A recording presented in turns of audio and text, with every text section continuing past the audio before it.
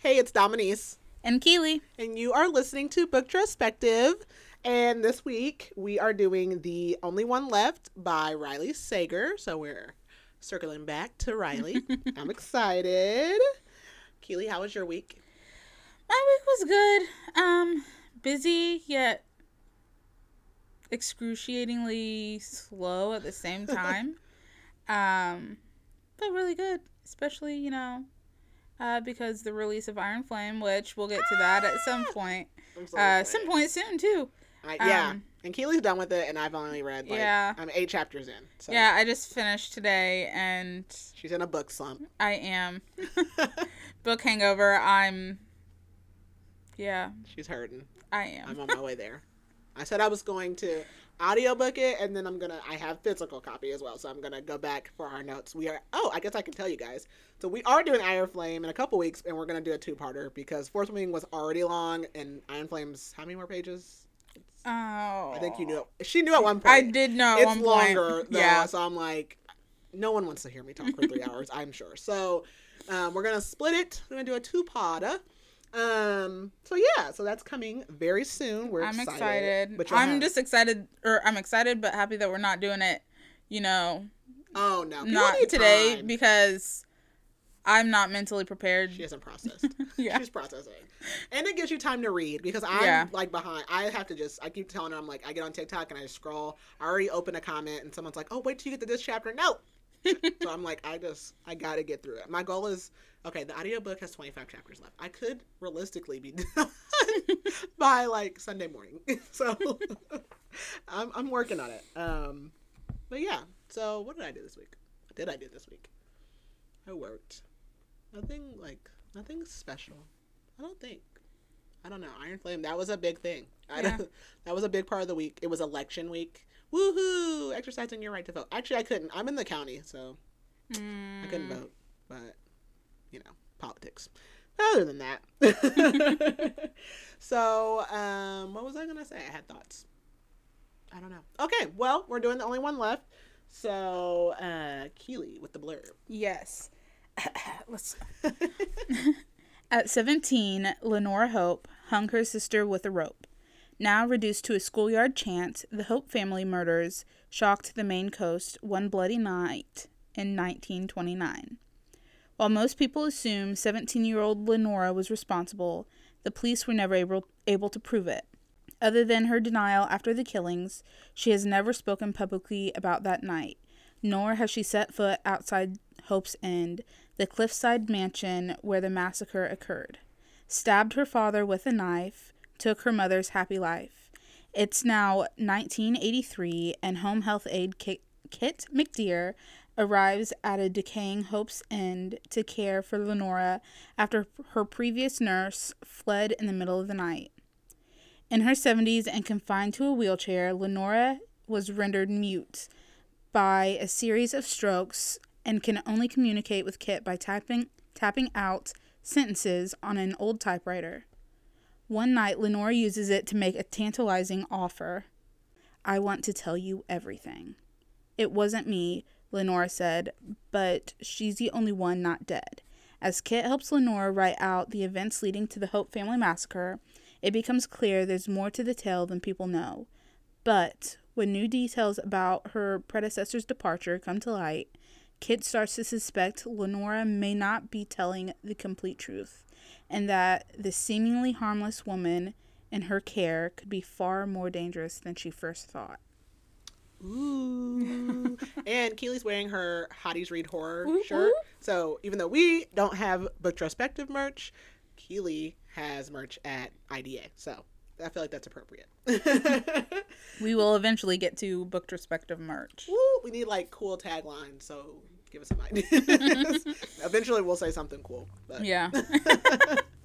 Okay, so do you have a word? Twisty. Oh, it is. Thrillers mess me up because I'm trying to catch all the clues, and then I'm like, okay, am I overthinking it or am I underthinking it? I don't know. So the whole time my brain works way too much. Yeah, and I think with Riley Sager, it's really hard to catch the clues. Yeah, if there's any, because it's I don't know if there are. I don't know. It's kind of like off the wall, kind of. Yeah. It's not. It's unsuspected. Yeah. Unsuspecting. That's a good word. That was That not is. my word, actually, though. But my word was hostage. And Okay, yeah. we will see why. We will see why. So, all right. So just a general summary. So obviously from the blurb, we have Lenora Hope, who is suspected of killing her mom, dad, and younger sister in 1929. And she's lived in this, they're in Maine. Yes. Yes, they're in Maine. So it's like this cliff oceanside mansion estate. And she lives there and she never goes outside, and she's actually like medically incapacitated, so she needs nurses or staff.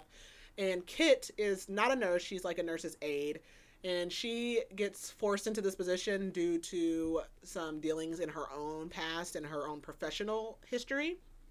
And Kit also has lost her mother recently, and her and her dad are estranged. So she goes and she has to live there because she's a 24/7 live-in nurse's aide. And of course, like, she grew up in this town, so she knows the rumors. She's nervous, but obviously Lenora is, again, she's had strokes, so she's supposedly like weak and frail and can't do anything. And there's only a few staff members in this estate. There's a, like, I don't know what they call Mrs. Baker again. I don't know. She runs the house, whatever her job title is. It might be in my notes. I don't know. She runs the house. There's a cook. There's a like groundskeeper, and then there's a maid, and then there is Kit. And so they all kind of interact, and there's some spooky lore, but Kit is really trying to like get to the bottom of this rumor, figure out like, is Lenora innocent? She's struggling with caring for her because of it. And also her predecessor, the nurse that was there, just completely went vanished one night. Yeah. And so nobody knows why or where she went, and so she's trying to get to the bottom of that as well.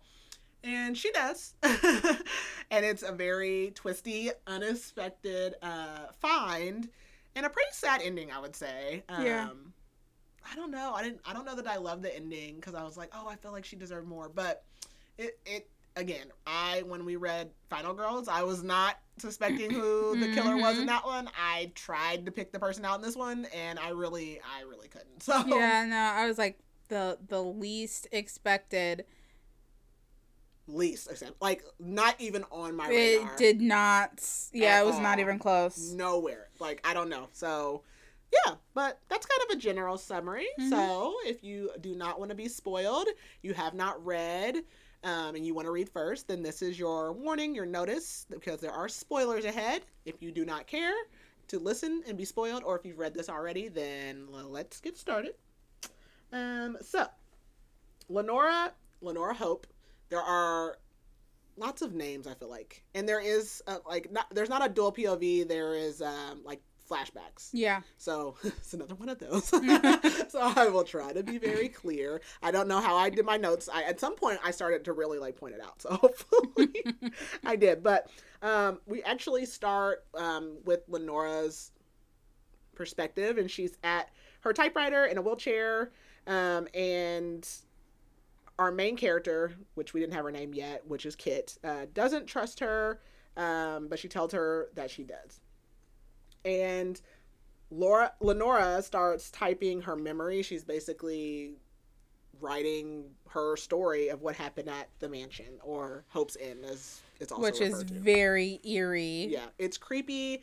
They talk about it several times. So because it's on a cliff, like it's literally on the cliff, and it like the first floor is fine, but after that, the higher up you go, like the house is slanted like into the ocean. And very dilapidated, like looking and feeling. It's not well taken. Like again, they don't have a big staff like they did in 1929 when this kind of kicked off. So it's barely hanging on, and I would not want to stay there. And I mean the name Hope's is just Inn. Very ominous. It's depressing. Yeah. And it's like frozen in time. Like it hasn't changed since 1929. Everything is which makes it creepy. That more, yeah.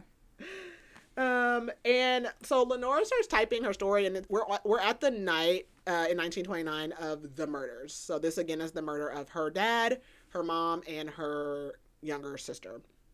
And she's out in the rain. She's holding a bloody knife. She's covered in blood. And she says her life changed in the last few hours, including her parents. And she said the mansion feels like a prison. She hears her sister screaming and she's contemplating killing herself, but she can't. So she throws the knife into the ocean. And then we switch right back over to Kit. So Kit is at her office. So again, she's like a nurse's aide.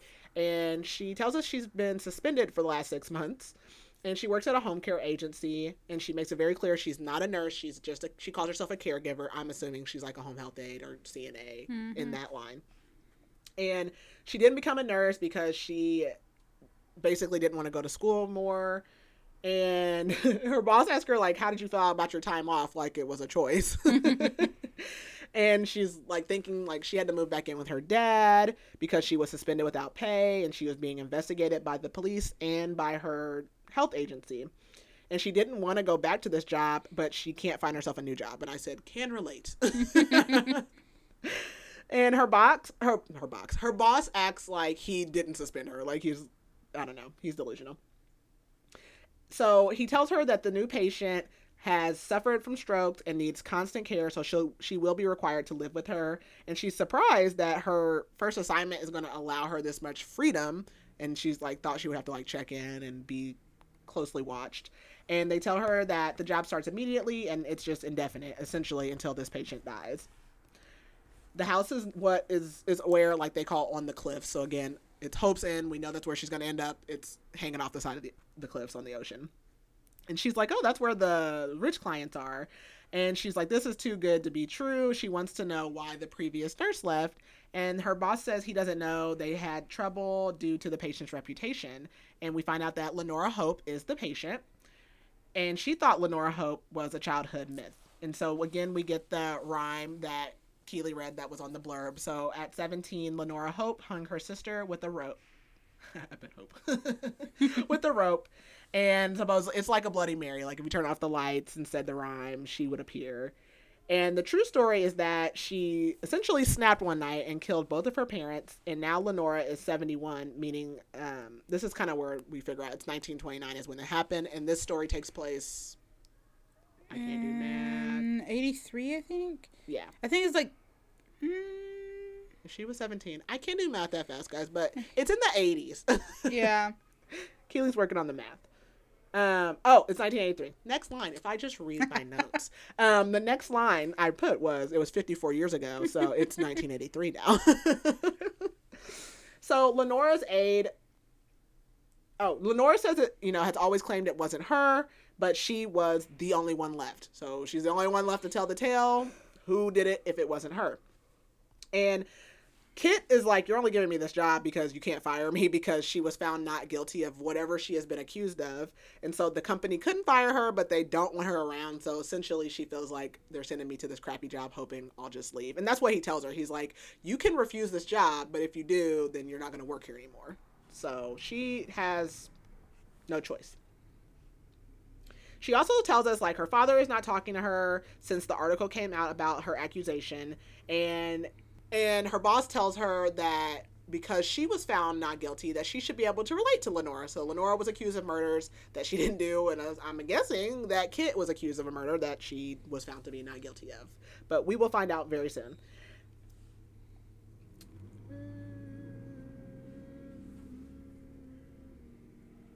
So back at her house, Kit is packing, and she basically just sneaks off. She never tells her dad bye. She doesn't tell him where she's going. Like, essentially, he does not talk to her. They just coexist in the same house. So she doesn't have any reason to talk to him. She tells us that her mom is dead and her father has started dating again. And we meet Kenny. So Kenny is younger. Kit is like in her 40s. Yeah. And Kenny's like probably like 21. And he's the neighbor. And essentially, while she was suspended, they started hooking up because she was bored and she needed something to take her mind off of things. So we meet him as she's leaving, and he still lives with his parents. He's only 20, not 21. And oh no, Kit's only 31. I don't know why I thought she was in her 40s. She's 31 and he's 20. And he asked her like, do you want a quickie before you go? And she's like, no. She actually kind of feels bad about it. And she does run into her dad before she leaves and says, I'm going back to work, but she says he doesn't care or show any interest, so she just leaves, and she is pretty hurt by it. So we go back to Lenora, and she's typing, so she's telling us that She had told the investigator she was asleep during the murder. She woke up to find everyone dead. She couldn't tell them what happened or why she was the one that was spared. All of the servants at Hope's Inn that night had the night off, so they weren't there. And Lenora was never actually charged because there was just no evidence that she committed the crimes. And after that, Lenora stopped really coming out of her house at all because, like, kids would dare each other to sneak over the wall and try to get a peek at her or, like, pick with her. We go back to Kit, and she's driving to Hope's Inn to go to her new job assignment with Lenora, and she sees graffiti that says, like, "Rotten Hell, Lenora Hope." It's pretty sad. I mean, like, if she didn't do it, I don't know. So, and that's kind of the whole thing. Like, it's like, did she do it? If she didn't do it, like, you feel bad. But if she did do it, like, I don't know. So she comes to the gate. She, like, pushes the intercom because, of course, this is like an estate. Like, it has a gate and everything. And she's like, a woman rudely answers and tells her to come up to the house and open the gate. But the gate gets stuck. And so, of course, there's, like, some hot guard guy, like, groundskeeper. And we'll learn that his name is Carter. And he shows up. He helps her get into the gate. And she's like, he's attractive, but I don't really have time for that right now. And he tells her, like, the gate sticks all the time. Like, it's like the 10th time it's happened and he keeps forgetting to fix it. And he asks her if she's the nurse, and she says, "I'm not a nurse, I'm a caregiver." She's very, like, distinctive on that. And he tells her, like, he's the gardener, the handyman, the groundskeeper. He does all those things. And she asks him if he likes it, and he says, "Do you mean, am I scared?" And she says, "Yes." And he says no and tells her his name is Carter. And he says Mrs. Hope or Ms. Hope, she's not married, Ms. Hope is completely harmless. And so she heads on inside, and we meet Mrs. Baker. And it just says the housekeeper, but she's not, like, the maid housekeeper. She just manages the estate. Yeah. So different form of housekeeper. Kit tells us the house is grand, it's gothic, but it's frozen in time, it needs repairs. She says there's portraits on the wall of the whole family, but only Lenora's is uncovered, and that the other ones have, like, this, like, black sheeting over it because Lenora's the only one left. And this is where we learn that the mansion is called Hope's Inn. So she goes in to talk to Mrs. Baker, and there's, like, a girl that comes in wearing a maid uniform. So they make everyone that works there wear, like, their appropriate uniform. So the maid is literally wearing, like, a maid costume. Mm-hmm.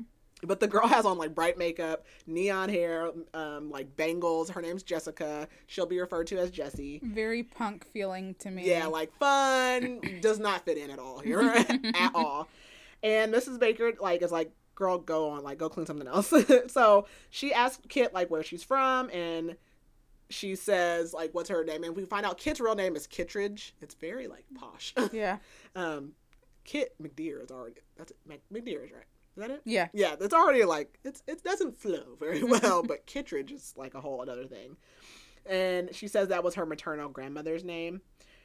And Mrs. Baker asks where her family's from, and she explains, like, my dad's a handyman, my mom was a librarian, they're from the town. And Mrs. Baker asks about her experience, and she's nervous because she doesn't know, like, what her boss has told Mrs. Baker, so she doesn't want to come out and, like, bring up her past and why she was suspended. So she starts, like, just saying, like, "Oh, I've worked here for 12 years," and she goes over all her skills. And Mrs. Baker says that Miss Hope had polio in her 20s and couldn't walk much since then, and then she had these strokes, so now she can't speak. Her entire right side of her body is useless, and she basically can only use her left hand barely, and that's how she types, is, like, one finger at a time. And then she, like, taps, like, once for no, twice for yes. And that's all she can do to communicate. So Kit asks why the previous nurse left, and Mrs. Baker says, like, Mary was very good, that was the previous nurse, and that Miss Hope actually adored her, and no one knows why she left, and she just left in the middle of the night with no notice. Mrs. Baker says something terrible could have happened, which Kit should know considering what happened to Kit's last patient, and she's like, oh crap. So Mrs. Baker knows, and we still haven't gotten to, like, the story of that. So Kit says that she can explain. She says that she had a patient who had late-stage stomach cancer with really bad pain, and essentially the patient was taking opioids, fentanyl, for her pain, and Kit keeps them locked up. But this one night, she did not lock the pills up, and the next morning, she woke up, and the patient had overdosed on, like, taken all of the pills except for, like, one in the bottle, and the patient overdosed. So that is why Kit was suspended. That's why she was investigated to see if she was negligent. Did she, like, kill this? Was it assisted suicide? Like, we don't know, but they had to do an investigation because she was negligent, I guess, but yeah. And Kit accepts like responsibility for it. She says that it was negligent. She says she's responsible. And Mrs. Baker says, but people still blame you even though you didn't actually kill your patient. And she asks if Kit helped the patient take the pills, and Kit is like really offended by this. She's like adamant that she had nothing to do with the death of the patient. Mrs. Baker says that at Hope's End they like to give young girls accused of terrible deeds the benefit of the doubt. And Kit asks if Mrs. Hope is responsible for her parents' and sister's death, which Mrs. Baker doesn't really answer, and they just finish the tour. So this is where we meet all of the other staff. So the girl that came in the maid uniform is Jessica or Jessie. She cleans. Carter was who we met out at the gate. He is the groundskeeper. Mrs. Baker manages the house, and then there's a cook. His name is Archie or Archibald. And him and Mrs. Baker are like very old. They're basically the same age as Lenora Hope, and then Jessie and Carter are younger than Kit. Mrs. Baker tells her like she's the one who makes all the decisions because Miss Hope can't, and she was actually hired in 1928, so before the murders, and she was there to tutor Mrs. Hope and her sister. And then she like left for a little bit. She went to Paris. She had a fiance, but he died, and so then she decided to come back to Hope's Inn. And she says they call her Mrs. Baker because whoever like runs the house is called Mrs. It doesn't matter if they're married or not. I don't know. And we find out that there are 36 rooms in this house, but Kit's only allowed to go in 3 of them. Her room, Miss Hope's room, and the kitchen. Like, what? You're going to tell me I can't go in rooms in this house? Like, I don't want to stay somewhere where I can't go in the rooms. And she asked Mrs. Baker, like, okay, well, Lenora's room is on the 2nd floor. And she asks, so what do you do if she needs to go to the doctor? Because this is, again, a whole old house. Like, there's no elevator. There's no ramp. There's nothing. And she's like, Mrs. Hope doesn't leave. Or I keep calling her Mrs. I'm just going to call her that. Whatever. And they're like, Lenora doesn't leave the house. If she needs a doctor or whatever she needs, they come to the house and see her. Mrs. Baker says Miss Hope was born in this house, and so she's going to die here. That was her wish. And they go upstairs, and that's when we first get the mentioning of, like, the house being tilted. And, like, Kit's almost, like, sick. Like, she has to grab the wall. She's like, whoa. Like, it's significantly tilted. And Mrs. Baker requests that she changes into her uniform. So, again, the maid has her maid uniform.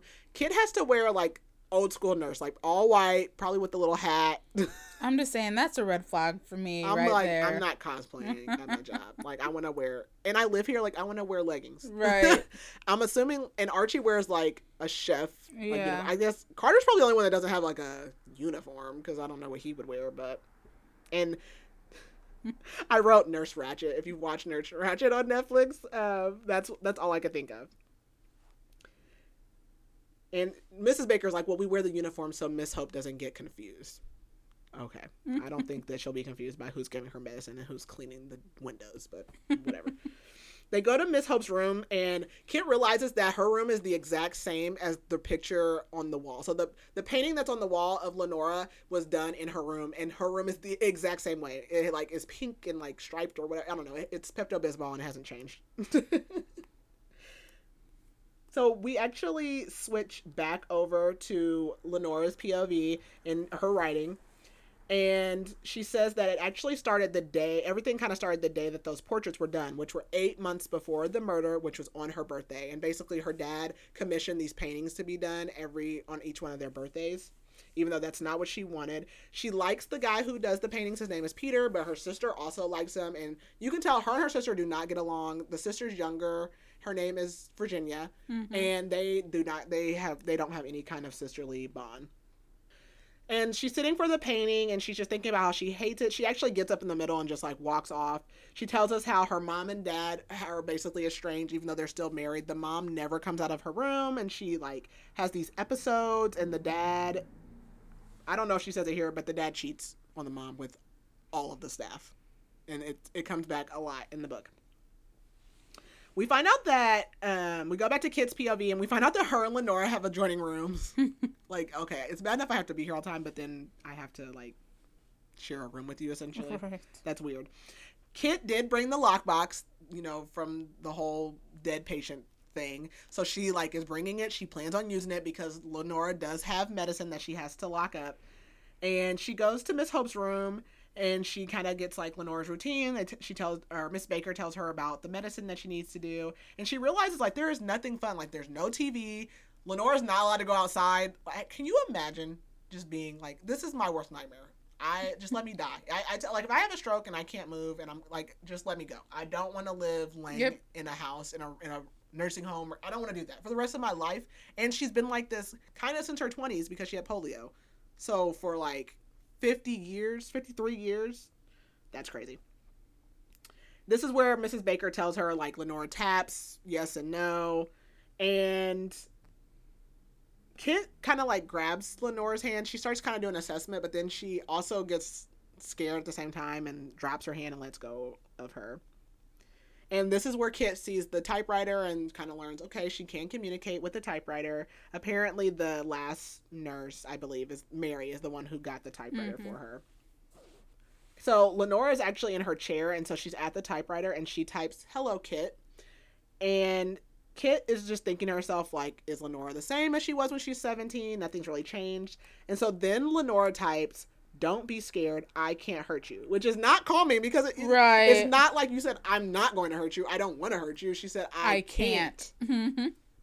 And that's essentially what sets Kit off. So the rest of this evening, Kit is like barely trying to touch her. Like, Lenora can't do anything. Like, she has to bathe her. She has to like take her to the bathroom or change like her adult diapers. And she has to do, like, range of motion activities where he's, like, you basically, like, bend their knees and their arms and stuff. And Kit is hating because she does not want to touch this lady. And this is where Kit tells us she was born in 1952, so we kind of get, like, that's when we get her age. She feels trapped like Lenora because she also has never left home. She's never traveled. She's never seen the world. And when she's kind of like going through all these activities that evening, she can tell Lenora's frustrated, and Kit admits that she's afraid because she doesn't know what happened. Like, she doesn't know if she can trust Lenora, basically. And she washes Lenora's hair, and she relates to how she washed her mom's hair when her mom died of cancer. And she tells Lenora that they're actually a lot alike because they both haven't left in years, and they both have like they both like to read. So we find out, and I put, is her mom the patient? We find out that Kit's mom is the patient. So even though she told Mrs. Baker that she had a patient that died, the patient was actually Kit's mom. So her mom, again, is the one who has stomach cancer. And early on, Kit asks for the strong pain medicine for her mom because her mom was just in severe pain. Sorry, but yep, she was a patient. And like, her mom literally got this medication and in 2 weeks she died. So it was like a very quick turnaround, and Kit was taking care of her like through her work. So she wasn't just doing like her daughter duties. She was actually working and taking care of her. And so that's why the dad really doesn't speak to her.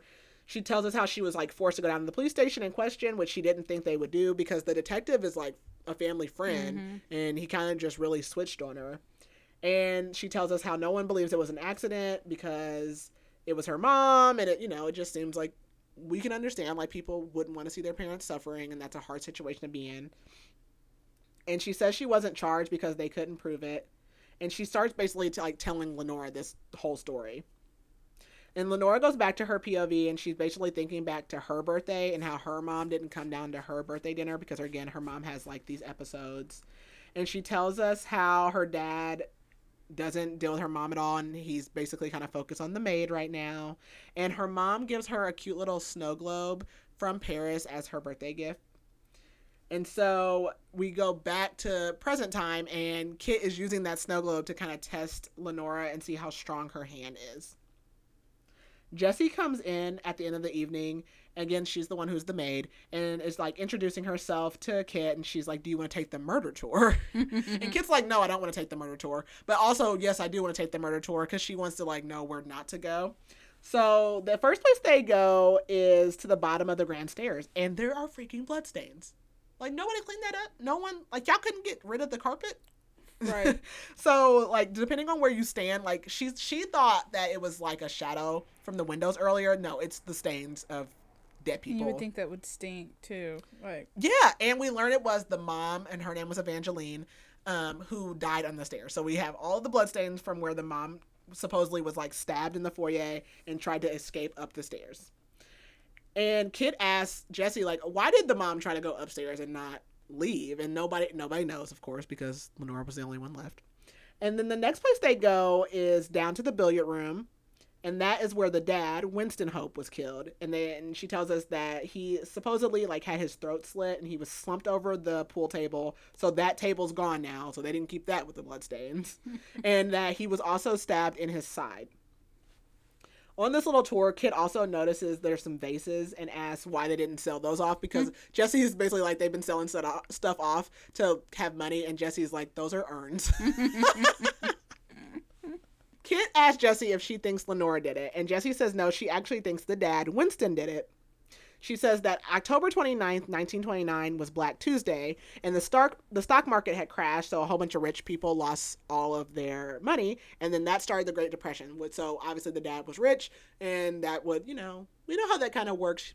Big rich people, they kill themselves and their whole family when things don't go their way. So I can see it. Also, we learned at some point in the book that there wasn't a lot of media on this death because of like Great Depression starting. So people outside of like this little town don't know so much about what happened at Hope's End because of the Great Depression. So Kit asks why would the dad let Lenora live, and who would have stabbed him in the side, and why wouldn't Lenora tell the police? And we also learned that they never found the knife, which we go back to the very beginning where Lenora is talking and she says she threw a knife in the ocean. So was that the same knife? We don't know. Lenora wasn't arrested because, again, there was never enough evidence. And Jesse says that maybe Lenora lied to cover up for Peter, who was the artist who did the paintings, and maybe he did it. The last room they go to is the ballroom, and that is where Virginia, the younger sister, supposedly died. And Jesse says Virginia died hanging from the chandelier, which Kit says like one of the chandeliers is like tilted, like you like somebody was hanging from it. Like, you didn't even fix it. Come on. So they kind of speculate back and forth, like, did Winston do it? And Jesse's like, oh, Virginia still haunts this place. Like, Mary was scared, which Mary again was the nurse. And why? This girl goes and gets a Ouija board. I don't play with those on a regular everyday basis. I'm definitely not doing it in there. Like, no. So, of course, she gets the Ouija board. She's like, let's try to contact Virginia. And they ask the board, is there a presence? And the board moves yes. And they ask the spirit to identify themselves, and it's called a planchette. It spells out Virginia. So Kit is like, no, Jesse's moving it. But then Jesse's barely touching it. So she's like, I don't know. And as it's spelling out Virginia, they just ask, like, are you Virginia? And it says yes. And then one of them asks, is her sister the murderer? And it moves to no. And then the planchette like flies off the board across the room. And Jesse just starts staring behind Kit. And again, they're in the ballroom, so there's all these mirrors and stuff. And so she's staring like she sees something. And then Kit turns around and Jesse just starts laughing. I was like, oh, it was just a joke. Mary didn't think that this was a haunted place. And Kit's like annoyed. And she's like, why would Mary leave? And Jesse says she actually doesn't know. She just up and left. And we find out that Mary and Jesse actually were pretty close. And so she was kind of hurt about her leaving. And Jesse is worried about her leaving like that. But she says that Mary's parents live a county over. So maybe there was a family emergency. But Kit's not buying it. And Jesse's like, well, I'm going to go to bed. And Kit goes to the kitchen to call her dad. He answers, but she hears like talking in the background. And again, she thinks he's dating since the mom died. So she just hangs up because she's just pissed at him and she wants him to like feel what she feels. So she doesn't say anything. She just hangs up. I don't know how he would know it's her, but whatever. It's late at night. Who else would be calling? I don't know. Lenora also has like a call button in her room. So that night, when she goes back upstairs, actually, after all of that, she finds Lenora on the call button because she can tell like she had a nightmare. So she takes Lenora to the typewriter, and Lenora types and says that this time she says she won't hurt her. I don't know. Too late. You should have said that first. And she asks Kit, does she know the song that the kids sing about her? And Kit asks if it's true, and Lenora says that she can find out, and she wants to tell her everything that she's never told anyone because she trusts her. Kit says she'll think about it because she wants to know, but also she doesn't want to know because what if she says, like, I killed my whole family? Because then where do we go from here? So Kit goes to her room for the night, and she wants to read a book, and she realizes that all these books are Mary's. And then she goes to unpack, and all of Mary's clothes are still there. And I'm like, I'm like, maybe she didn't leave. And at this point, I was speculating. I'm like, it's Mrs. Baker. Same. I was like, it's Mrs. Baker. So now Kit's just trying to figure out, why did Mary leave in such a hurry and what made her leave? We go to Lenora's POV, and we're still on her birthday, and Lenora literally walks in on her dad having sex with one of the servants. She doesn't know who it is because their backs turn, and they're in the billiard room. So she runs off, and the dad chases after her and tells her not to cry about it. And he's like, "Do you love your mom?" And she's like, "Yes." And he's like, "Well, then you won't tell her if you love her because this will ruin her." Manipulating, gaslighting, sick, toxic. And her father calls her a good girl. but Lenora tells us she's not a good girl, and we'll soon learn why not. Yep. So Kit is struggling to sleep because the water is splashing, the house is tilted like you're falling into the ocean, and all she can hear is this creaking, and she feels like she hears like walking or footsteps or something, but she's not really sure. So the next morning she goes down, and the first person she sees is Archie the cook, and she tells us again, like, he's been there since the murders happened, and she can tell that he doesn't want anything to do with Lenora, it seems. And I'm like, it's only been one day. I feel like it had been so long at this point. She's only been there one night. Mrs. Baker is surprised because Kit tells her, like, all of Mary's stuff is still in the room. Like, did nobody go in there and look? That's weird. That's weird to me. So she asks, is Mary coming back? And Mrs. Baker says that she won't be welcome because she just up and left. So Kit's kind of glad because she does need her job. She is broke. So we find out Mary's actually been gone for a week, and they don't think she's coming back, but just to keep her stuff just in case she does. So she asks about the footsteps, and no one knows what she's talking about. Nobody cares. They're like, oh, it's the wind, it's the waves. And she's like, I know what footsteps sound like, but okay. She wants to know why Lenora finally wants to tell her story, and why does she want to tell it to her. And so she goes back to Lenora's room, and she notices that the paper that Lenora was typing on last night has moved, but Lenora says no one's been in her room. Lenora types and starts talking about how she got rid of the knife and how she was covered in blood, and she got a rope, which ended up being the rope that her sister was hung with. And Lenora says that she is both good and evil, and Kit thinks Lenora's just typing a confession and picked her because she thinks Kit is guilty too. So she thinks Lenora knows, well, no, she told Lenora the whole backstory, so she thinks that she can relate, basically. That next night, Kit hears like a clatter outside, and she finds a shingle out on like a terrace, and it's like a floor down. So she goes down there, and while she's like trying to see what's going on, she looks up at the windows, and she sees a shadow in Lenora's room. She also finds this like weird hooked metal piece that'll come back later, and while she's out there, she trips, and she like loses her balance, and she feels like she's gonna topple over into the ocean. I'm like, how close to the cliff is this house? Like, I would never go out there.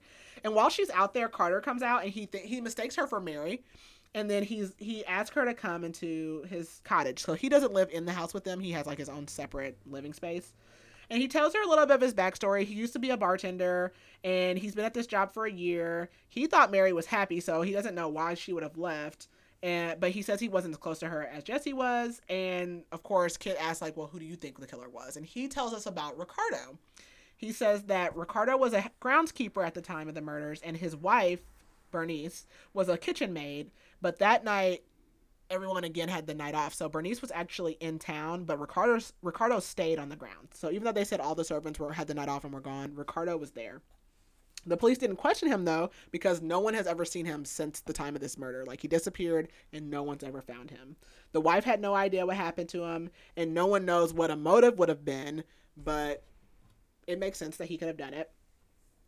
But Kit doesn't think it was him because Lenora's never even mentioned this man. So she goes up to Lenora, and she asks about Ricardo. And Lenora tells her starts telling her more of her history. So we find out that Lenora and Archie actually used to be kind of best friends. And she tells us that one night she was out on the terrace thinking about jumping in. Actually, I think it was her birthday night. She was out there thinking about jumping into the ocean, and Ricardo came and says if she died, there would be nothing there to look at Hope's End. So, we got the daughter, we've got the worker, we got like some Titanic love story going on here. So Kit asks if Lenora knows what happened to Ricardo, and she says no. She asks if he did the murders, and all Lenora will say is that she has to tell the story in order, and she can't tell her who did it just yet. So Lenora spends like 2 hours typing, and Kit just feels like a presence in her room. It's creepy there. And Lenora basically tells us in a little bit of her POV that 8 months before the murder, so this again was her birthday, that she fell in love with Ricardo. We have got to stop doing this. I'm like, what is that? So that night, after they've typed, Kit goes to bed and she wakes up again hearing creaking, but this time she also sees a shadow like move under the door connecting to Lenora's room. But she bursts in there and there's no one there. But what she does realize is that the page that was in the typewriter is gone again. And this time she asks Lenora, was there somebody in your room? And Lenora says it was Virginia. And that's all she says. So Kit is trying to get out of there. She goes and she calls her boss. She's like, can I please have a new assignment? And again, he says no, because again, he wants her to quit. So either you're going to work here where nobody wants to work, or you're going to leave.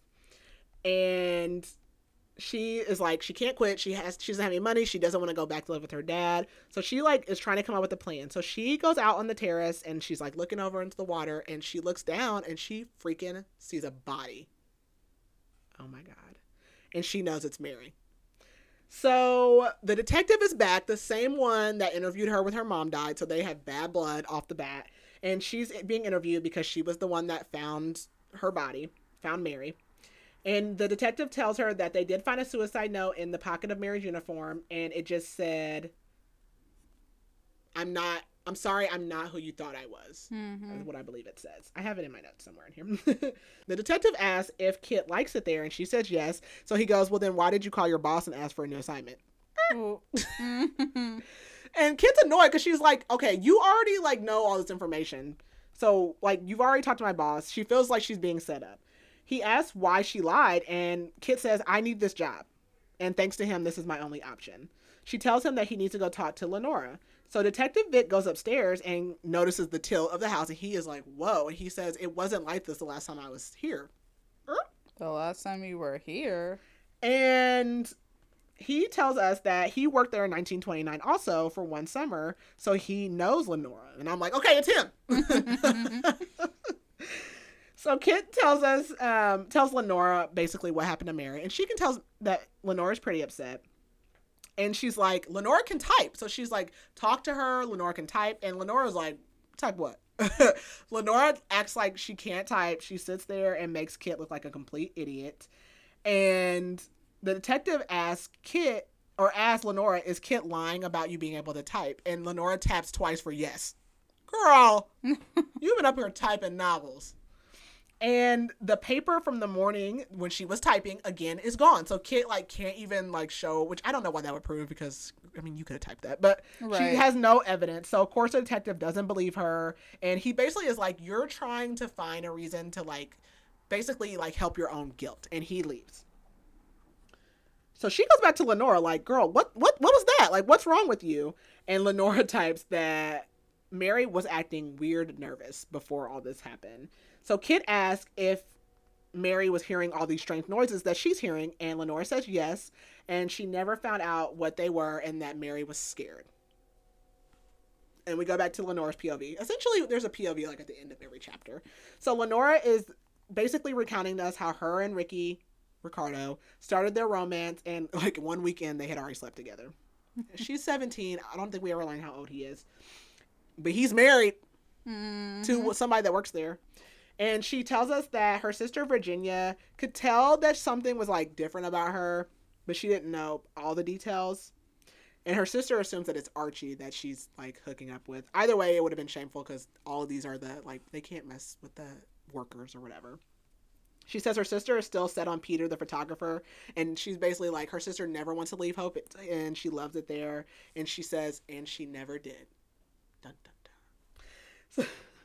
So we go back to Kit, and she goes up to Jesse's room on the 3rd floor, and like it's even worse up there. I don't know how these people are sleeping in this house, because Kit tells us like every morning her sheets are like slanted off, like they're like falling out of the bed. I don't know how anybody is. Ugh, kind of like a what are those? Like a fun house. Yeah. Ugh, makes me sick. Like the spaceship thing, I can't do that. It makes me sick. I could not be in this house. So she goes to Jesse's room, and Jesse's crying because, again, they were really close. And she's looking through pictures of Mary that she took while she was working there. And she says Mary did not kill herself, because that's what everybody thinks, that Mary jumped off of the terrace. She had a suicide note. She killed herself. Jesse says that she told the detective Mary was fine even though that wasn't entirely true. Jesse thinks that she might have fell over. So Kit asks if Mary ever saw or heard strange things, and Jesse says no. Jesse says they used to joke about seeing Virginia, but then Mary all of a sudden stopped joking, and it's almost like she was just like, don't joke about that. That's not funny anymore.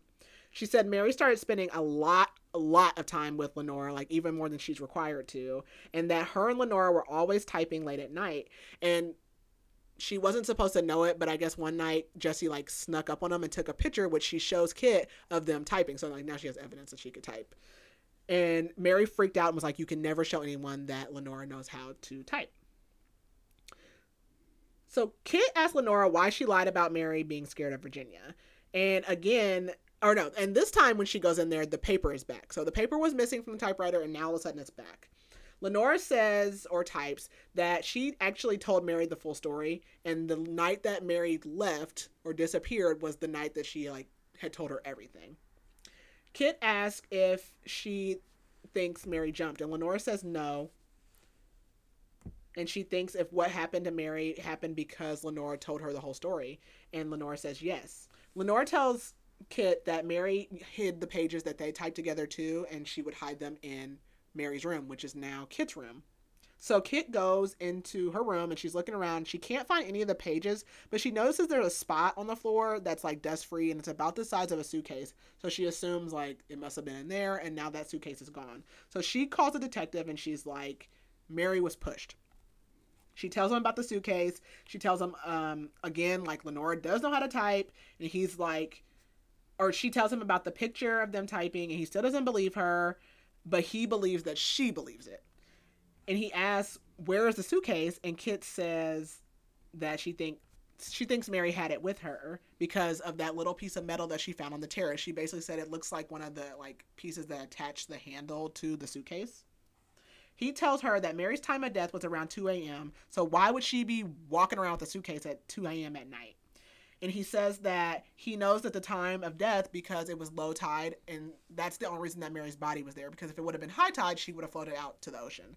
So he knows that it was low tide, so they know what time she died. He asks, does she still have that metal piece? And she says, no, she dropped it because, again, she almost toppled over the terrace as well. And he basically is like, oh, yeah, like, you're full of it. He doesn't have time for that. And he says that she's using this situation to ease her own guilt about what happened with her mom. And Kit says her mom's death was an accident. The detective tells her that Mary's injuries all show a suicide. There's no defensive wounds. There's no indication of a suitcase or any kind of struggle. And this is where I wrote down what the suicide note said. And it says, I'm sorry, I'm not the person you thought I was. And I'm like, did Lenora type that? Because Mary don't be typing. Lenora does all the typing. So, I don't know. So at this point, Kit thinks that Ricardo is the one that did it. She thinks Lenora is actually covering for him, and she's ready to confess. So she hangs up, and she's suspecting that one of the staff pushed Mary. So we think Ricardo did the murders in 1929, but now somebody that's in the house now is continuing the trend. She hears footsteps again, and mind you, she's using the phone, and there's only one phone in this house, so she's downstairs in the kitchen having this conversation. So she turns around and finds Carter in the room behind her, and he's drunk. He says he was out on the terrace, and he did hear her conversation, but don't be nervous because he knew what Mary was doing. He thinks it's his fault that she died. And he's like, I want to tell you and show you something, but I can't do it here. And she's like, I'm not going nowhere with you. Somebody is a murderer around here. And so she doesn't want to go with them, but eventually she does, and they go out to his cottage. He starts drinking coffee to sober up, and he tells her he lied about why he's working there. And I'm like, is Ricardo his family? I'm trying to put two and two together. He tells us that he had a customer named Tony at the bar he used to work at, and this Tony basically like forced him to work here. It was like, you have to work here.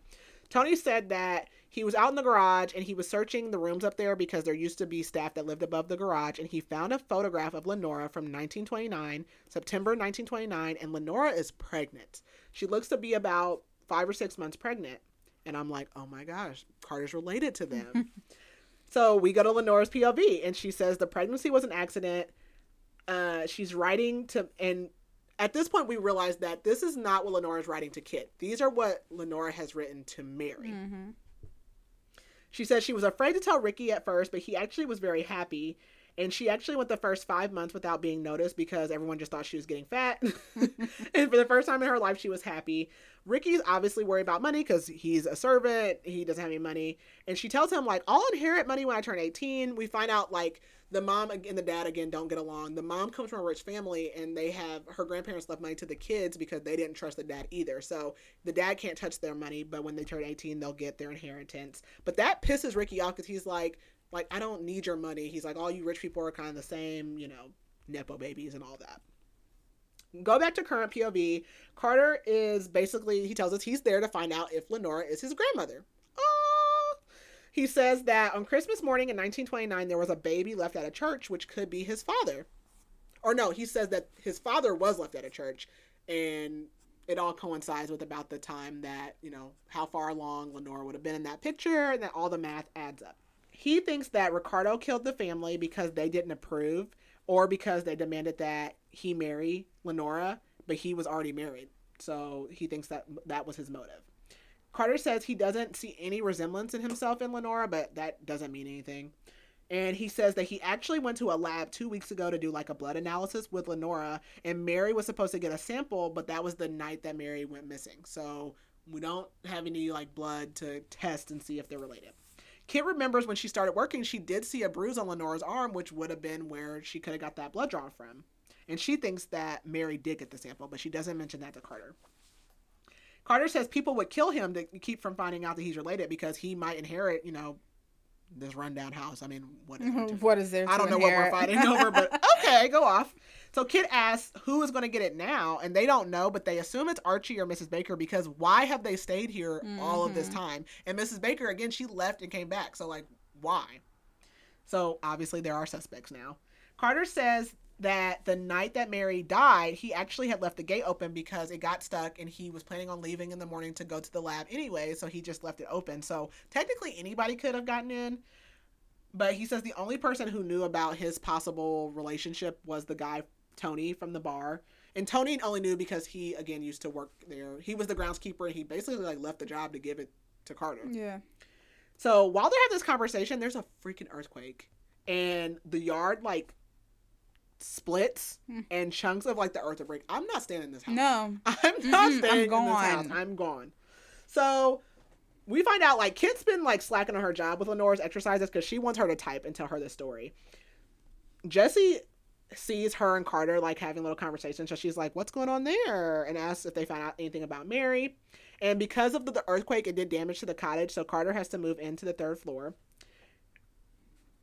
And the next time she goes to talk to Lenora, she just asks her flat out about the baby. And Lenora just says the baby's gone. She types gone. Kit asks, did the baby die?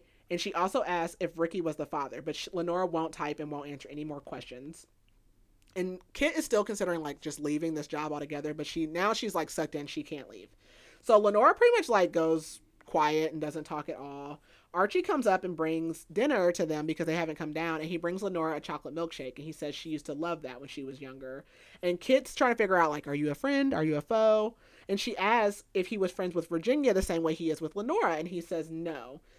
And we find out that Jessie, like, records books. She reads them and, like, narrates them on a tape for Lenora to listen to. Which is so sweet. It is! So Kit's like, okay, I don't want Lenora listening. So she puts the, like, cassette tape on and tries to go talk to Archie. And she asks him if Lenora had a baby. And he seems really shocked and says he doesn't know. He says she must have misunderstood something and says Lenora was never pregnant.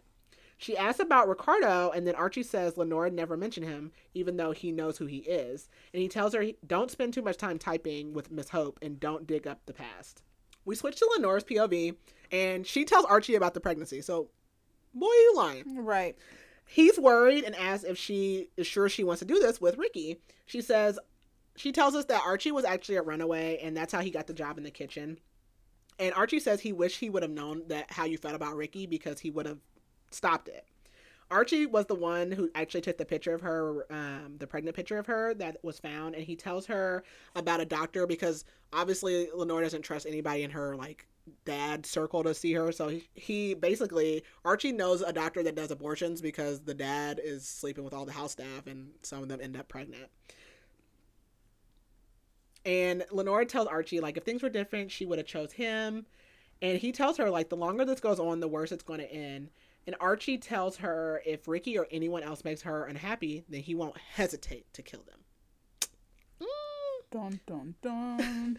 So we go back to present time. Carter can't sleep, obviously, because he's on the 3rd floor. Like, I'm sleeping downstairs. I don't know. I don't know. He asks Kit if she can't, or if she has learned anything. And she tells him about Archie and says she doesn't trust him because he obviously lied about the pregnancy. And she goes back to find that Lenora's Walkman is turned off for no reason. It didn't die. Like, the tape doesn't need to be flipped over. The batteries are still good. So, and she's like, Lenora can't turn it off. Like, what would happen? She's convinced, though, that Lenora turned it off. And I was like, oh, God, here we go. So this is giving Verity.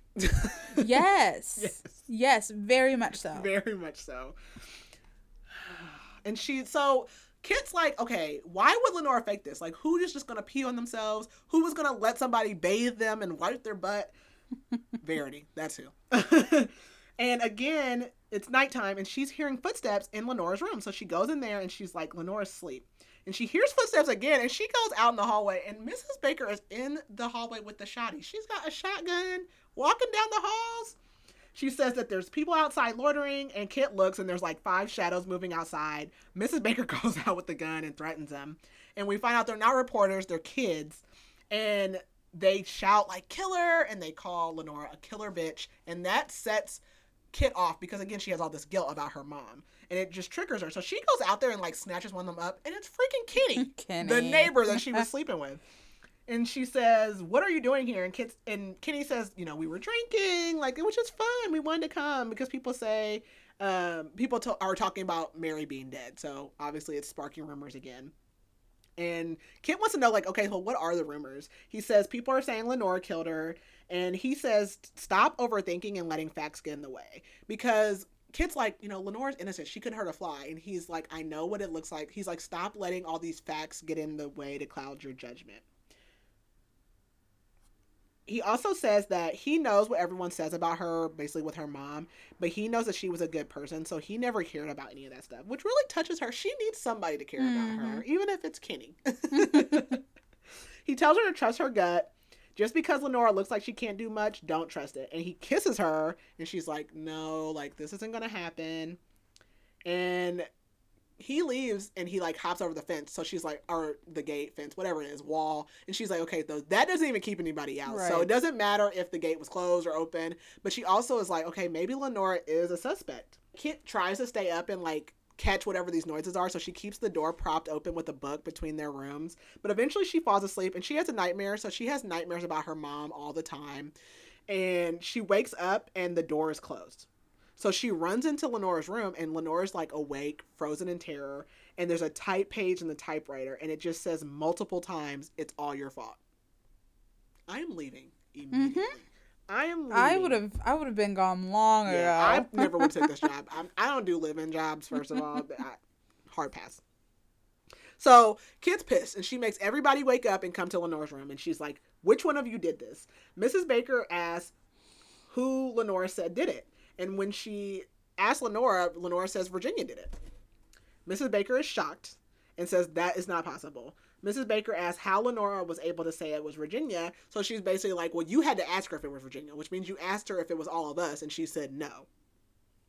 Kit says someone's been sneaking in her room at night. And Mrs. Baker says, well, why didn't you tell me? And Kit says, I did. I told you I heard footsteps and shadows. So everyone leaves. And Mrs. Baker is like, well, immediately tell me like if anything else happened. So everyone leaves. And Jesse... like when they were kind of doing this little conversation, Jesse was like, it seems like you want attention. But then when everyone leaves, she was like, I don't really think that you want attention. So Kit pulls her into her room and asks Jesse, like, did you type this? And Jesse's like, no, why? She says, because of the like Ouija board prank, like maybe you're pranking me. And she asks Jesse, did Mary think that Lenora could ever recover? And she just tells Jesse, like, I think she's faking. Jesse says that she's worried about Kit because she's starting to act like Mary. So this part really pissed me off. So Kit goes in here and she's like, okay, I know she's faking. So she goes in there and tests Lenora. Oh my gosh. And so she basically is like trying to force her muscles. And so she like drops a piece of like a book or something on Lenora's left hand to see if she'll, or maybe her right hand, maybe it's her bad hand, one of her hands, to see if she'll like reflex, like grab it. Cause like, you know, we just have reflexes. And it goes so far as, like, she's like, okay, I could, like, use pain, but obviously, girl, you already been in trouble with the law once. I don't recommend. So she takes Lenore's snow globe that her parents, her mom got her from Paris on her birthday, and she uses it and drops it on Lenore's hand. Obviously, Lenore doesn't catch it, and it rolls off the bed and, like, shatters and breaks. We go to Lenore's POV, and Lenora and Virginia overhear their parents arguing. And it's because the dad, Winston, wants the money that Lenora and her sister are supposed to get on their 18th birthday. And the dad tells the mom, you don't care if I lose everything. And the mom says, well, I've already lost everything. And the dad says, oh, I know why, you married me. And we find out that Lenora actually isn't the dad's child. So apparently the mom was pregnant and kind of like forced into this marriage with the dad. So this was a loveless marriage from the beginning. So Lenora obviously is distraught, like runs off and is crying. And their sister's like, la-da-da, like, do you think the money, like, she's like, whatever. And Lenora's like, did you not just hear what happened? And she's like, oh, I mean, I thought you knew that. Like, everybody knows that you're not his. I don't know. I don't like Virginia. Lenora's thinking, like, her and her sister really don't look alike, and a lot of people have thought that they were just, like, cousins anyways. And her sister tells her, well, you're not the only slut in the family, and she should be relieved. And Lenora gets pregnant, so she realizes, like, she thinks her sister knows that she's pregnant, and she's like, I have to tell before my sister does. So she goes to her mom's room and asks, like, is it true? Am I not his? And the mom says yes. The mom takes some kind of medicine that, like, it's basically like an opioid. And she asked the mom, like, did you ever love dad? And she's like, no. And she says, your dad paid this man that I did love to leave, and then she had no choice but to marry him. And then the mom, like, goes quiet, and we realize that the mom overdosed. So, back in present time, Lenora will not respond to Kit. She's pissed about the snow globe, rightfully so. As I would be as well. Like that. Like, not only were you torturing me, but you broke, like, my prized possession. Very sentimental. So Kit's, like, begging and, like, I'm so sorry. She was like, I'll do anything. And she's like, will you forgive me? And Lenora taps no. She tells Lenora, I'll do anything. And Lenora says, I want to go outside, and you have to do it without Mrs. Baker knowing. Which, again, Lenora's on the second floor. There's no elevator. She's in a wheelchair. Kit's like, I can't. Like, I'm going to get fired. Lenora says, if you do it, I'll tell you about the baby. And Kit says, no, you're going to have to tell me everything if I do that. So Mrs. Baker comes in and is like, there's a man here to see you. But she doesn't say who. And we find out that it's Kit's dad. So he's down at the gate. He didn't come up to the house. And he's like, I'm here to take you home. He's like, Kenny told him that she was there. And he doesn't want her there because everyone will assume that Kit's guilty. Birds of a feather flock and all that. And she asked her dad what he believed. And he says that the mom's death was an accident, but she can tell that he's lying. Like, he doesn't really believe that her mom died accidentally. He asks about Mary and asks if Kit thinks it was a murder, and she says yes. And he's like, that's even more reason for you to come home. Obviously, somebody's out here killing people. And she just leaves him at the gate. Like, she's not having it. So she decides to sneak Lenora out while everyone goes to Mary's funeral. So she literally, like, puts her in a wheelchair, wheels her down the stairs, and they go out and, like, lay in the grass. And they take a little nap. And she asks Lenora about the baby, and Lenora says that the baby was taken. And Lenora is, like, refusing to tell her everything, even though they made a deal. So Kit goes back inside. She goes upstairs, grabs a typewriter and paper, and she leaves Lenora, like, laying out there. And when she comes down, Lenora is up in her wheelchair. So I'm like, what the? But it's because everybody's home. And she is busted. We go to Lenora's POV, and we find out that Lenora saved her mom from dying because she happened to be in the room when that happened. And she's telling us how she's hungry all the time, but her dad's putting her on a diet because, again, everybody thinks she's just getting fat. And she's like, I need someone to get me clothes. My clothes don't fit. I need extra meals. She still hasn't found a doctor. And I'm like, where is Ricky? Like, why is he not doing this? So she decides that the one person that she can trust is whoever the mistress is, whoever her dad's sleeping with. So she goes, and her dad's having a little session, and Mrs. Baker comes out. And I was like, it is Mrs. Baker! She did it! So, present time, Mrs. Baker takes a typewriter, throws it into the ocean. She has, like, had enough of that. Kit tells Carter, like, Lenora confirmed that the baby was taken, and Kit is, like, basically waiting to be fired. Because Mrs. Baker throws the typewriter into the ocean and just leaves, but she never comes back. So Kit goes to her lockbox because that is where she's been hiding the pages that they were typing, and she realizes that all the pages were gone. Which, because Kit didn't like lock the keys up or anything, she just had the like keys laying out, and I'm like, well, duh, what's the point of the lockbox? So she goes downstairs. Mrs. Baker's like in the dining room. There's a fire going. She's drinking some wine, and she's like, what did you do with them? And she just points at the fire. They're burnt. Mrs. Baker says she's not firing her. She can leave if she wants, but she's not firing her. But she does want to know whose idea it was to go outside. And Kit says it was Lenora's. And Mrs. Baker says, I assume so. Mrs. Baker says she doesn't let her go out because she'll only encounter hatred and judgment, and that Kit should understand that. Kit asks how long has Mrs. Baker known the truth, and she says that the boss had told her everything before she came, so busted again. She hired her because she thought that she would be able to get along with Mrs. Hope, which she is. And Mrs. Baker says that Lenora can be very charming when it suits her, but that Kit means nothing to her and that she's done this for years and she's manipulative. And she thinks that's why Mary did what she did. She asks Mrs. Baker why she stays, and she says devotion. And Kit's like, that's not enough. So Mrs. Baker tells her that her and Lenora made a deal, and basically if she can keep this place standing, that she'll inherit everything when Lenora dies. Back to Lenora's POV, she asks why Mrs. Baker is sleeping with her father, and does she love him? And Mrs. Baker's like, no, duh. Basically, he gives her money, and, she does her part. And Mrs. Baker's like, don't judge me, I'm looking out for my future. So she asks, Mrs. Baker asks who is the dad of her pregnancy, which she doesn't tell her. And Mrs. Baker asks why should she help her, and she says if she doesn't, she'll go to Ricky's wife, which is Bernice, and tell her. And apparently Bernice is a nasty gossip, so she'll go to Bernice and tell her about Mrs. Baker sleeping with the dad. Yeah, because she was like, I'll tell my mom, and Mrs. Baker's like, your mom knows. So she's like, I'll tell Bernice, and she'll tell like the whole town, and you'll never get a job again. So Mrs. Baker agrees, and she's like, I made a deal with the devil. So, present time, Kit goes into Mrs. Baker's room because she's downstairs, and she's like, she's the killer, I know it. So she starts looking around, but Mrs. Baker comes in, so she hides in the armoire. And Mrs. Baker's like dancing, she's drunk, but then she like must notice that something's off. So she like starts coming to the armoire, and she almost catches her, but there's another freaking earthquake. And so Kit like is thrown, and Mrs. Baker leaves, so she doesn't catch Kit. Kit goes to Lenora's room, and she finds Archie like creepy in the corner. He says he was saying goodnight to Lenora, which is weird because at first it seemed like he didn't like her, but he says he does it every night. Oh, well, and Kit basically asks, like, why? Because it seems like you don't like her. And he says our relationship isn't what it used to be, and it's not that he doesn't care about her and that he's on their side. She asks why she's never seen him, and he said it's been his and Lenora's secret. And she asks if anybody else comes in, and he says no. And she asks what else isn't he telling her. She thinks he knows about Virginia's ghost. He tells her there's a lot that she doesn't know and that she's better off not knowing. And he says Virginia is not haunting them here, but her presence is still felt. And then outside they go and investigate, and like now there's like a fault line. Like this place is falling off into the ocean. And they're just like, la-da-da, going to bed. I would not sleep here. I would not sleep here. Mrs. Baker asked Carter, like, can he fix the damage from the earthquake? He's like, no. He's like, Hope's Inn is going to fall into the ocean.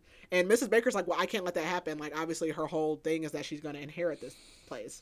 So Kit tells Carter that when she was in Mrs. Baker's room before it happened, she found a bunch of clear checks to this nursing home called Ocean View, and she assumes someone's staying there and they're paying for it. And Carter says it's Bernice, Ricardo's wife. They go and they find Jessie, and she's packing. She's like, this house is going to fall into the ocean, and she wants to make sure they get Lenora out before it all happens. And I don't blame her. I'd have been leaving with Jessie too.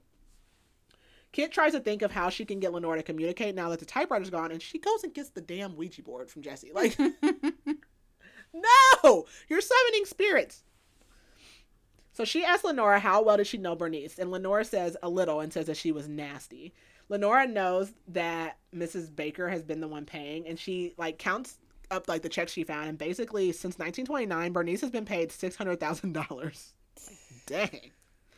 Lenora says Bernice knows about that night and that Bernice was there during the murders. So we go to Lenora's POV, and she's basically telling us that by October she couldn't hide her pregnancy anymore, so she started to be like her mom and pretend that she was having episodes and stay in bed all the time, which is what Mrs. Baker suggested. But she sneaks down to the kitchen one night and she runs into Bernice, who calls her a whore, says she's a whore like her whole family. And Bernice wants $50,000 to keep the secret. And Lenora runs out to meet Ricky. And Ricky's like, we have to leave that night. So this is the night of the murders. Kit sneaks into Ocean View in present day, pretending to work for an insurance company. And she goes to talk to Bernice. And Bernice is like, well, how's Lenora doing? And Kit's like, oh, she's fine. And Bernice is pissed. And then Kit's like, well, I mean, she's had like several strokes. And Bernice is like, is she suffering? I mean, she did mess with her husband. I don't know. So Bernice says, I know Ricardo wasn't perfect, but he wasn't a mean man. He was handsome. And basically, Lenora trapped him like with her rich, beautiful whatevers. Bernice says that she pretended to leave that night and go to the movies, but she didn't because she knew that Ricky was doing something and she followed him in the house. And when she went inside, she didn't find Ricky. She actually ran into Lenora, who was covered in blood. And Lenora grabbed a knife and like pointed it at her and told her to get out. So she said she never told the police this because she wanted to protect Ricardo. She said that she thinks that him and Lenora did the murders and that's why he disappeared. She actually thinks that Lenora killed him and shoved him off the terrace. She says Archie was the one who had to fire everyone after the murders happened, and she could tell he didn't want to do it, but he had to, and he was the one that gave her, like, hush money, and basically when he came to her to give her hush money, she was like, oh, no, you're going to have to pay me, like, for the rest of my life. Right. You know, I can't hate it. I'm not mad at it. Kit says that, well, your money's going to stop because either she's going to go to the police or Bernice will. And as soon as she says that, the detective shows up. Because the nurse like called the insurance company and was like, yeah, no, there's no insurance company. And the detective grabs her and makes her leave. He tells her that Virginia actually lived for 6 months after they thought she died. So again, Virginia supposedly hung herself. She's the younger sister. And so she didn't die that night. She actually lived for 6 more months. He says that Ricardo was a suspect, but they basically couldn't find him, so they couldn't do anything with that. And that they had already interviewed Bernice. Kit realizes that if Bernice saw Lenora grabbing a knife, that there had to be more than one knife, because if she was already covered in blood and she was just grabbing a knife, then there had to be at least another knife. The detective says they interviewed Lenora for weeks, but her story never changed. Lenora basically said that she didn't know who was in the house or she didn't see anyone. So Kit goes home, or back to Hope's Inn, and she goes and looks at the picture on the wall of Lenora, and she realizes that Lenora's eyes in the painting are blue. But the Lenora that she's been taking care of every day has green eyes. So she goes to the urns and she checks the urn for the mom, checks the urn for the dad, and then she checks the urn for Virginia, and it's empty. So we go to Lenora's point of view. So the plan was that Ricky was going to get one of her dad's cars and they were going to run away. She hoped that they were going to get married before the baby was born. So she's packing and Virginia comes in and asks if she's running away with Ricky. And this is where we find out that Virginia actually didn't know that she was pregnant. She did know about Ricky, but she didn't know the details. So, like, Lenora shows her, like, her stomach, and Virginia's like, what the heck? So she says she's going to tell father, and Lenora's like, please, like, don't, just let us leave. Like, you don't even like me, let me leave. And Virginia's like, no, you're going to ruin our family reputation. And Virginia says it's time for one of their old games. So in the very beginning of the book, they tell us that their dad used to lock them in their rooms, and whoever could, like, be quiet the longest would get out. And it was always Virginia. And Lenora would literally have to sit in her room for, like, hours or days or whatever, because their doors locked from the outside with specific keys. So Virginia pulls out the key to Lenora's room, and she laughs, locks her in there, and, like, runs off to the father. And Lenora starts, like, beating on the door to get out, and her water breaks. Current time, Kit goes to find Mrs. Baker in the kitchen, and she asks, is everything okay? And Kit says, yes, Lenora, Virginia is fine. So Mrs. Baker is like, I have no idea what you're talking about. Kit pulls out Mary's suicide note and says Virginia is the one who wrote it and told Mary who she really was. She says Virginia never lied. Every time she would ask, like, who's in your room, quote unquote, Lenora would say Virginia. But that's because she's Virginia. And she always, she says, you knew it when you shoved Mary off the terrace. Mrs. Baker confessed, and we find out that she's actually Lenora. And she says, I can only tell what I know. She said, I went downstairs and I found my mother dead, and I ran through the house screaming. I went to the billiard room, and I saw my dad dead there. She went to the kitchen, and I think she called the police. And then she found Virginia hanging in the ballroom. And she said that she thought she was dead, so she didn't take her down. And the police came and interrogated her, and they found that Virginia was actually alive, but they took her up to the room instead of a hospital because they thought she was going to die anyways. Oh my God, 1929 police department. Like, absolutely not. And they called the family doctor, who sucks, and he said that Virginia was brain dead and that she would die quickly, but she wasn't, and she didn't. She lived for 6 more months. And she also says that, or Kit asks, so she never had polio or strokes. She's been like that since 1929, like basically from being hung. That's our... She was younger, so she was like 16 or something. I don't know. She asks Lenora, why did you lie? And she says, because I was responsible for this estate. I was responsible for Virginia. Basically, like, I didn't know what to do. Lenora says she was in love with Peter.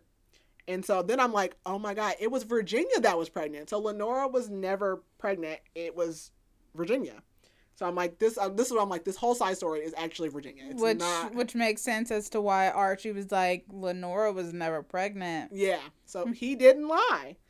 And Lenora said that basically after the murders, all of their friends cut them off. So she just wanted to pretend to be somebody else.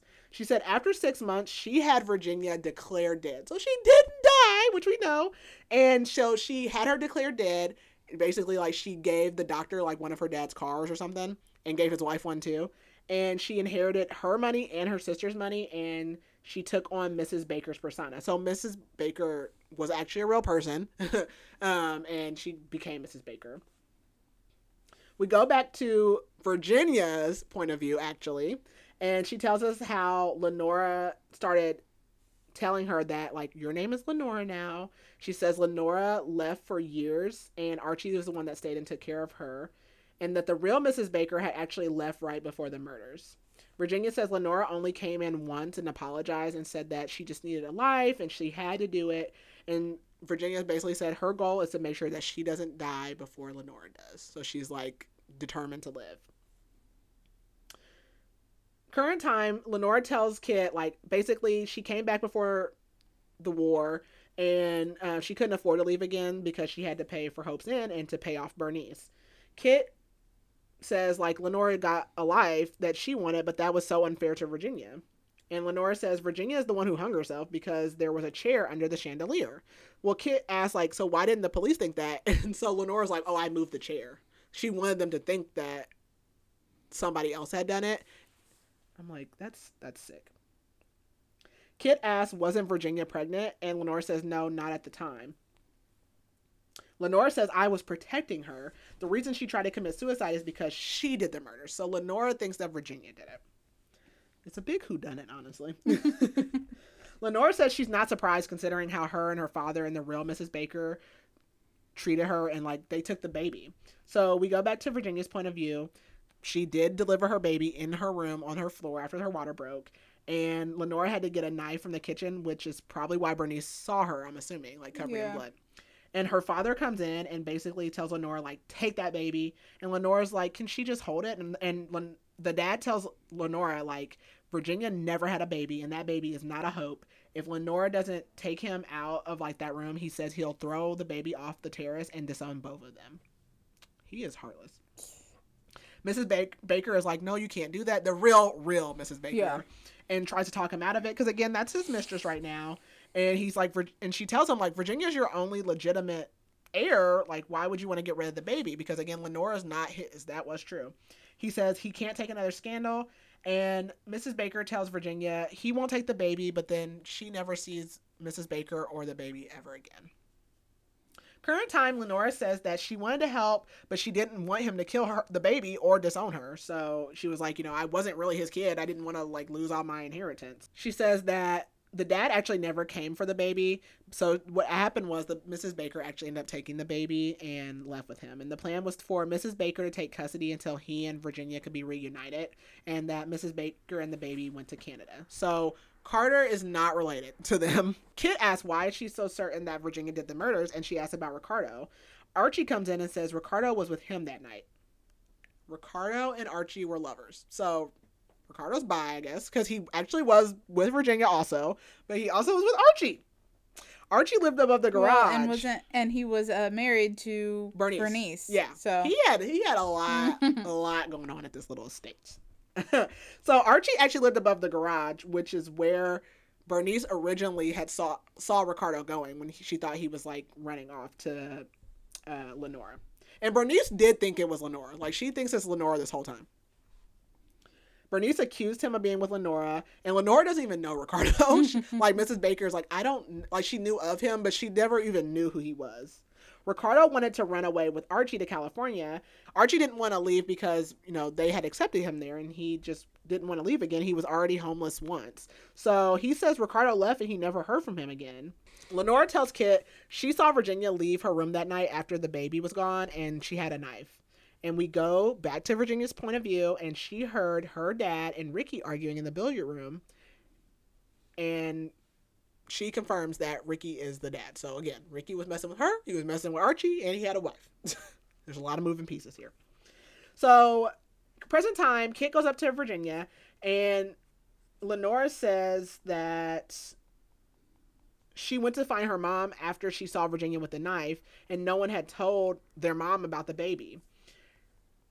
Lenora doesn't think that Virginia planned to kill the mom. She thinks like her mom just kind of intervened or something and, was a casualty. And Lenora and Archie say that she's safe here, and that's why they don't let her go outside. And that's why they always refer to her as Miss Hope, because either way, she was still Miss Hope. They're in Virginia's room, and Kit tells her that she knows who you are. And she tells Virginia, like, I don't want an admission. She says, I'm leaving. She leaves her stuff there. She's planning on having Carter bring it to her, and she's like, I'm finally done. And she's out. She's done with these people. She calls her dad and asks, like, can she come home? Because everyone's been lying to her there. And she tells him, like, there's something about mom that she wants to tell him, but she doesn't want to tell him until she gets there. And she's, like, thinking to herself, like, she remembers how her mom really begged her not to lock up the medicine that night. So she didn't forget the medicine. She purposely left the medicine out, but it's because her mom asked. And her mom said, like, I'll only take one, which, then why didn't you just leave one? But, yeah. So she goes to leave in her car, and the gate is getting stuck again. So Carter comes out and is like, why are you leaving? And she grabs the gate, and it stabs her hand. And she's like, get in the car, I have to go. So she tells Carter that he's not related, and she tells him who Lenora really is, and he goes with her. He says, so Archie or Lenora killed Mary, but Kit doesn't think so, because why didn't they kill her? And they were just so honest with, like, answering all the questions, like, it doesn't make any sense. She remembers that Carter had told her that the gate was open the night that Mary died, and Carter thought that it had been left open for deliveries of groceries, but Archie said that those always come on Tuesdays, and the night that this happened was a Monday night. So she's like, that doesn't add up. So she realizes it was for another reason. She assumes Mary actually did get the blood sample because she saw the bruise, and she thinks Mary took the blood because someone had to have left Sunday night and left the gate open so that they could get back in. She stops the car, and she's like, it was Carter. I wasn't with her at this point. I didn't agree with this. And she realizes that Mary was probably coming back with the results, and Carter knew Virginia wasn't his grandmother, and so he basically, like, I guess killed her, because I don't know where that would go. This is why I was like, Kit, you're losing it. So she kicks Carter out of the car, and he's like, I didn't do it, but she leaves him stranded. So she gets home, and she goes in the house looking for her dad, and she sees a suitcase on the bed. No dad, he's not in the house. A suitcase with a broken handle. And we look inside, and it's Mary's. And it has a test tube and a bunch of typed pages, and she starts reading. So all of these POVs we're getting is her really reading these pages. As she's reading them, she tells us what her dad's name is. Her dad's name is Patrick McDear. Her dad is Ricardo. So we go to Virginia's POV, and she goes in the room where her dad and Ricky were arguing, and basically her dad agreed to leave, her dad offered him $50,000 to leave as long as he never speaks to her about her son or her again. And the mom comes in, and she says, Virginia, like, it's not worth ruining your life over. And she goes to the dad, and she's like, well, you only paid $25,000 to get my lover to leave, so... like dang, like it's more now. And the mom leaps up and stabs the dad in the side. which they said in the rhyme that the dad was stabbed. And she tells Ricky to take Virginia and get out of the room. So they leave, and Virginia's shook, and then the mom comes out and is coming up the stairs, and we can tell that she's bleeding. And so we basically put two and two together that she must have stabbed herself. And the mom asked Ricky, like, just finish me off. And he's like, no, like, I'm not going to do that. But she basically starts talking about how he's worthless. He doesn't have any money. And we know that he, like, already was mad before about rich people. And he does it. Yep. He slaughters her on the stairs. And that is when Virginia decided that she was going to hang herself. She just watched her mom kill her dad and then watched her boyfriend, baby daddy, kill her mom. So, present time, Kit reads these pages and she's put this together that her dad is Ricky, and so she's headed back to Hope's Inn. She knows her dad couldn't bear to tell the truth, and she can't believe like he's still murdering. So she's like, he killed Mary, because how would he have got the suitcase? She gets back there and she finds Archie like outside, and she says like her dad's here and he's Ricky, and she doesn't give him like a ton of details, but she tells him just to like go get help or whatever. So she goes in the house, doesn't see her dad, but she goes to Virginia's room and she's like, my dad is coming. And she basically is like, my dad's Ricky. And she goes to like, she knows she's not going to make it out in time because she starts hearing her dad. So she picks up Virginia and hides her like in a corner, and then goes back in her room and hides. Her dad comes in and he sees Virginia. He picks her up and puts her on the bed, and he calls her Jenny. He's like, oh, he thought she was dead all this time. And he knew that Lenora was innocent, and he tells her about his life, how he got married, and how he regrets what happened. He says Mary came to the house asking for a blood test because she had got all the details, and he tells Virginia that she shouldn't have told Mary his name. So the dad starts choking Virginia, and Kit comes in and like shoves him, but he's a very strong 70-year-old man. So earlier that night, Kit had taken a corkscrew from Mrs. Baker when she thought, or Mrs. Baker, from Lenora when she thought that she was the killer, and somehow it ends up with Virginia. So the dad is still like choking her, and Virginia takes her good hand, the left hand, and she stabs the dad in the side. And Kit's like, basically that's what you deserve. So she pulls it out, and she basically starts telling her dad like how her mom took all the pills and how she didn't forget to lock them up, but she did leave them out, but you know, she's still innocent. He tells her that's not true because he was the one that gave the mom the pills. He says she took them willingly and he didn't force them, but he didn't think that Kit would end up blamed for her mom's death. So like, your dad sat here and watched you be suspended, have no job, get interrogated by the police for 6 months, and then didn't talk to you for 6 months. And he was the one that did it. Yeah. Lenora comes in with the shotgun that she had when she was pretending to be Miss Baker, and she's pointing it at Ricky. And Lenora asks Kit if she knew that it was her dad, and she, like, no. So the dad and Lenora start, like, wrestling towards the stairs, and then all of a sudden there's, like, another earthquake. And Kit knows, like, this is it. Like, the house is, it's over with. So she yells, like, to get out to Lenora, and she goes and get Virginia, and her dad's like, no, like, leave her. And she tells him, he owes her. So they both pick up Virginia, and they grab her, and they basically carry her down the stairs, and, like, the chimneys are collapsing, the stairs are swaying. Kit and the dad get Virginia outside, and she goes to, like, grab Lenora, and Lenora's like, no, I'm staying. She says, I can't leave, I won't leave, I've had my time away, and now it's Virginia's turn, and just take good care of her. I'm like, that's so sad. Lenora wasn't, like, great, but I didn't, like, I don't know. It was a messed up situation.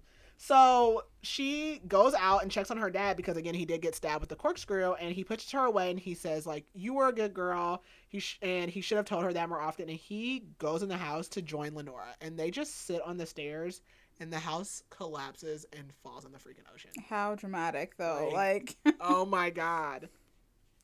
So, yeah. Okay. So, we go ahead. I don't know how much time it's been. And Kit is still taking care of Virginia. They moved into her dad's house, and Virginia's in Kit's old room, and she took over the parents' room. We find out that Jessie has disappeared. They haven't seen her since she left before all this happened. Archie got a job, like, nearby, and he still checks in. And she says Carter hasn't forgiven her. He went back to bartending, and she apologized, but he's pretty pissed. She did, like, accuse him of murder and leave him stranded. And this time the story gets out about Hope's End because, again, the first time it was the Great Depression, but this time it, like, all this stuff, the collapsing of the house and everything, brought everything back up. So it's been in the paper, and Virginia is exonerated. Like, they get all the details about, like, Lenora taking her identity, Mrs. Baker's identity, and all these things. And Kit thinks about, like, she does have a half brother out there. I mean, Virginia's baby is her half brother. Yeah. It's strange. So she says that her and Archie are actually searching, but all they can find so far is that the real Mrs. Baker got married in 1930 and moved. So she goes to take a shower, and she tells, like, Virginia, I'm going to take a shower. Virginia's grooving out to TV and music because she's, like, finally got television and stuff like that. And she gets out of the shower, and Virginia's gone. She's not in her wheelchair, and she's gone. And she sees a typed note because she got her an electric typewriter, and the note says, at 69, Virginia Hope wrote her nurse a little note. Thank you, dear, for saving me. I take my leave, walking tall, knowing that I fooled them all. What? And I just got, like, full body chills. So she also sends Kit a letter not too long after this. It says, my dearest Kit, I hope you're not surprised to get this letter. She tells her that she knew that Kit always suspected her to be more capable than she was, and that she was right. She can walk, she can talk, she can use her whole body. She says at first she pretended because she just had no desire to, like, live, and she was just depressed and disappointed. Her baby was gone, her parents were dead, like, she was laying in a bed and whatever. She said Archie kept encouraging her, and so she basically finally started, like, she forced her body to recover. She never let Archie know that she had fully recovered, and she said she didn't leave right away because she was afraid of the new world. She didn't tell Archie because she didn't want Lenore to find out. She wanted to punish her, so she basically was making Lenore stuck at that house and make her take care of her. And she said she even considered killing her, but instead she became a burden and trapped them all there. She said Mary was the first nurse who really paid attention to her. And she says how one day she was listening to her little Walkman that Jessie was making for her. And she realized that the book stopped and Jessie started talking. So Jessie was like, chapter 1, blah, blah, blah, blah, blah. Okay, nobody's listening now. And Jessie was leaving messages. And Jessie says, like, she told her basically, I know you're not Lenora. I know you're Virginia. And she knows that she can move and talk. And we find out that Jessie's dad is Virginia's son. So Jessie's her granddaughter. Which I love that part much. much. So the dad's name, Mrs. Baker named him Marcel. And we find out that the dad actually died like a year before in 1982. And that she always knew Mrs. Baker as her grandma. And after he died, basically Mrs. Baker told her everything. So Jessie applied to be the maid there. And that the noises at night were her and Virginia like whispering about escaping. Jessie left because Mrs. Baker actually passed away. So even though like the earthquake and everything happened, it's really because Mrs. Baker did pass away. And so Jessie had to go to Canada. And when Virginia disappeared that day from Kit's house, it's because Jessie showed up and just took her. She said Jessie had a passport for her and asked her where she want to go. And by the time they got to the airport, she was like, I want to go to Paris. And that's where she's writing this letter from now. She didn't tell her because she thought that she wouldn't let her leave or she would be mad. And also, Jessie is Kit's niece. Yeah. It's so, like, twisty-turny. So she sent in this letter 2 one-way tickets to Paris for Kit and Archie for a flight in February, which I have no idea what time of the year this was taking place. And we end kind of on Virginia's obituary. Yeah. Kind of. So we find out that Virginia lived to be 101. So she was 69. So she lived... She got a good 30 years, and she actually died in Italy on the Amalfi Coast. She wrote a best-selling memoir. She would like go on talk shows, and she visited all of the continents. She was the oldest person for like a long time that had ever visited Antarctica and held a record. And we learned that she married a man named Robert, and she also has a great-granddaughter by Jessie. And she also mentions Kit in her obituary, so we find out that Kit actually joined her and was her travel companion. Which I love so much. It was all, like, warm. I wasn't expecting that. No, especially after reading... especially after reading Final Girls. Yeah, because that did not end warm or fuzzy. But, yeah, so that's it. That's the end. I don't know. So, okay. All right.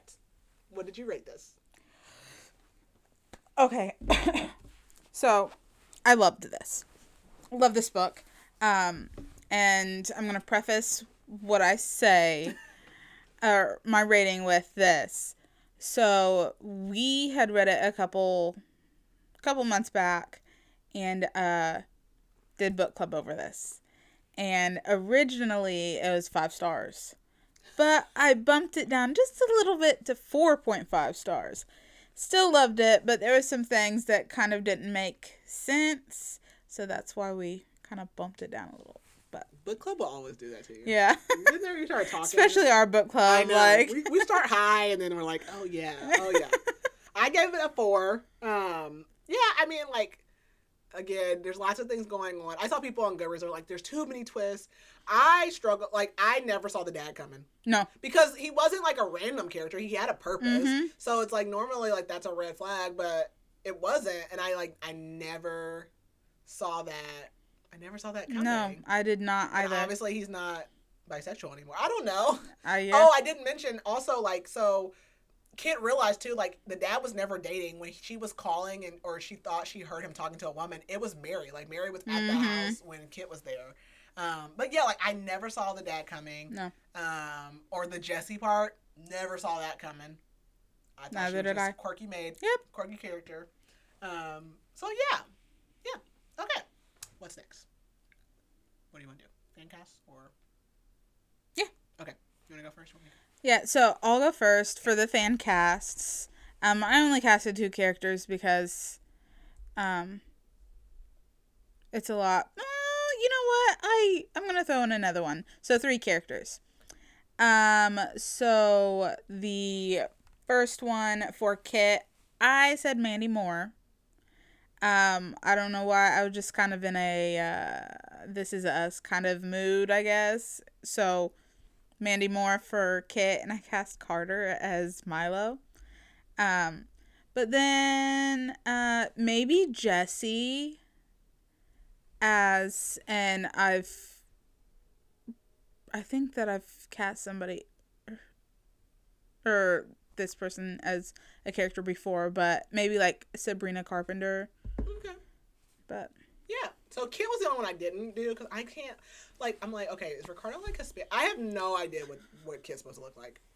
I have been trying to picture her the whole time. But I did, like, last minute get some other people. So for Lenora and Virginia, I picked, I don't care who does who, but I did Helen Mirren and Cate Blanchett. Because I feel like they both, like, they're, like, older. They could both, like, play that.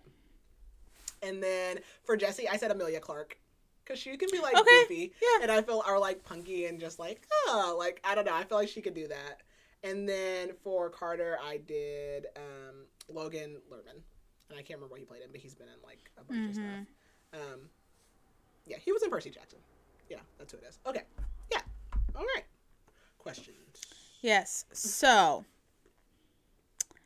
was there a particular scene that stuck out to you? Like, favorite scene, a scene that you didn't like as well? I like when she confronts Lenora, like Mrs. Baker. Mm-hmm. I like that a lot.